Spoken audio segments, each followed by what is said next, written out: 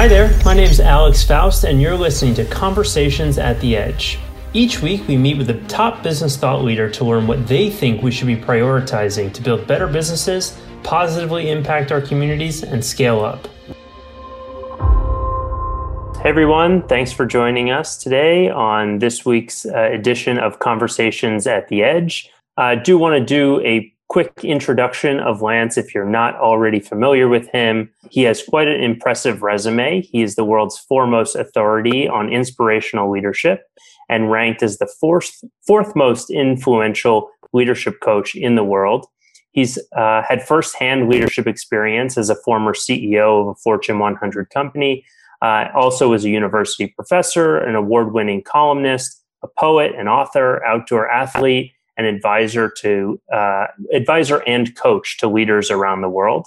He is the author of 21 books, and his latest book is The Bellwether Effect, which is what we're going to be talking about today. I want to jump right into it and start talking about the Bellwether Effect. You have shared in the book and in the Learning Suite that there's really a massive gap between what the CEO thinks is going on in the organization and then what the employees are experiencing. So you shed some light into why that's happening? Well, I think there's a long history of this and it's complicated, but fundamentally, leaders at the very top of organizations don't really understand what's happening lower down in the organization. So another study I just saw yesterday from the Sloan Review says that there is simply no correlation, not even a small piece, between a company's value statements and the values they actually do. So that gives you an example of what I've called dissonance. So there's a gap between what leaders think is happening and what they say, and on the one hand, and what actually happens in the organization. And is that true in organizations of all sizes, or is that, more so true in larger organizations? I think it's true pretty well everywhere, just that the space between the leader and the employees is shorter or smaller in the smaller companies, and there's more layers in the bigger companies, but that just amplifies the problem. Yeah, we had a pretty great internal conversation. I don't know if you're familiar with Denise Lian and her fusion formula. She talks a lot about the fusion between culture and values and how if they're not merged together, oftentimes you have a huge disconnect from what employees are seeing and doing and what customers are experiencing and doing. It sounds like there's a lot of synergy there. Yeah, exactly. So I want, in the course, you talk about really making a shift from fear-based leadership to love. And it was interesting what you said about the words that describe good leaders versus words that describe good relationship builders. And for those who haven't seen it, some of the words that you pointed out were visionary, great at building teams, motivational, good decision makers. Those are words that describe good leaders versus intimacy, vulnerability, love, fun. Those are words that describe people who are great at building relationships. And I'm curious, do you think that today in this new normal that we're experiencing, we're bridging a gap between the you that goes to work and the you that shows up at home? Or you still think that we see this big disconnect in how people are showing up? Yeah, I think there's a disconnect because I think we've got this warped kind of view that there's a different way to behave and live inside a corporate world than there is, for example, at home. And I would propose that it doesn't really work that way. I don't get up in the morning and say, goodbye, honey, I'm going to work now. I'm going to be visionary and decisive and a team builder and strategic. And hi, honey, I'm home now. I'm going to be intimate, vulnerable, passionate, fun, and playful. I mean, we can't live that way. We clearly want to take the keys to building powerful and strong relationships, like a marriage, and bring them to work. It's the same thing. We're human beings. We need to connect the same way, just different roles, but the mechanics of how we connect with human beings are the same. And what are some of the the challenges that people face kind of in bridging that gap or being the same in both areas of their lives? Well, Alex, it's very difficult for us to say. For instance, if I said to you right now, Alex, I love you, you'd probably fall off a chair or think I was weird or I just came from California or something strange. So, it's so odd that we just can't do that. What's the matter with us? And I don't mean that we need to say this in a phony, artificial way or some new agey way or anything like that. But honestly, when we're in a powerful team connection where there's a group of people that are powerfully working together and building great things together, this is a team that loves each other. We can't get there any other way. Why can't we say that? What's the problem? So I want to shift gears a little bit.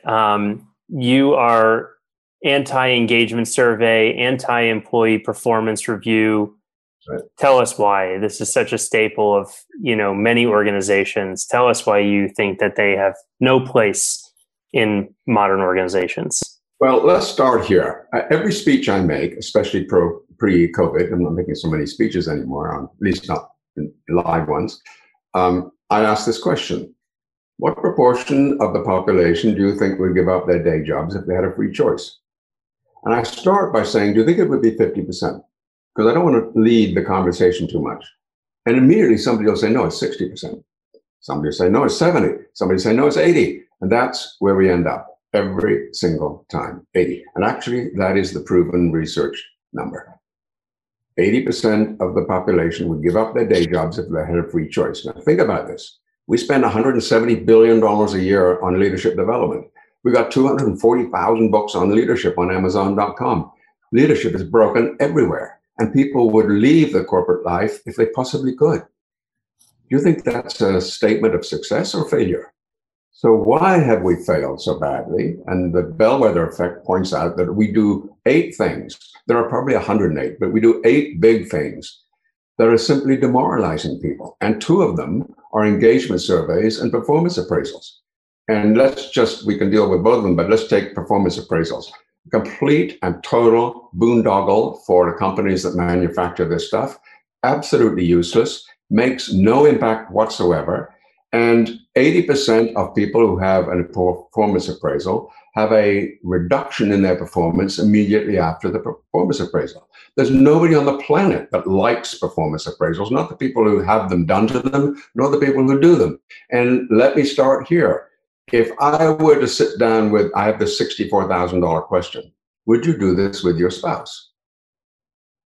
Would you sit down with your spouse and say, hi, honey, it's that time of the year. We're going to talk a little bit about your key performance indicators, your budget, and we do a small 360 survey to see how people think about you, do a little mapping out for the year ahead, and so on. You wouldn't get 2 words out of your mouth. You'd be walking backwards out the front door, and you probably wouldn't be let in until you said sorry. So if you didn't do that at home, why? Because it's demeaning, it is insulting, it is cynical, it is critical and judgmental, all of the things you don't want to do in a relationship. But if you want to do it at home, why don't you do it at work? Yeah. And so I guess the question becomes, and I know this is kind of leading into my next question, you talk about these leading indicators for future success and what you think is a better method. But if we're not going through a traditional performance review, is there a place for looking at, your team's KPIs, priorities, goals, how you're progressing towards, annual plans, et cetera? And what's a better format, if not through, monthly or quarterly performance reviews? Well, I think this is a good example of how we have one way of thinking at home and an entirely different way of thinking at work. How would you do this at home? If you want your spouse to buy a house or cook a meal or garden or fix a fuse or whatever, do you use KPIs? Do you use goals and times and so on? Or what? I mean, what is the system we use? We use inspiration. We use love, we use tenderness, we ask a lot of questions, we provide support. All of those things are how we would achieve it in the workplace as well. So people who are inspired at work don't need KPIs. They do whatever it takes to get there. One of the things I've argued for in that book is that we need to have a dream in every organization, not mission, vision, and value statements. None of that works. And that's obsolete thinking as well. Great organizations have a dream. And people get up in the morning, going to work, saying, I work for a place that has a dream. I work for Starbucks. The dream of Starbucks is to create the third place.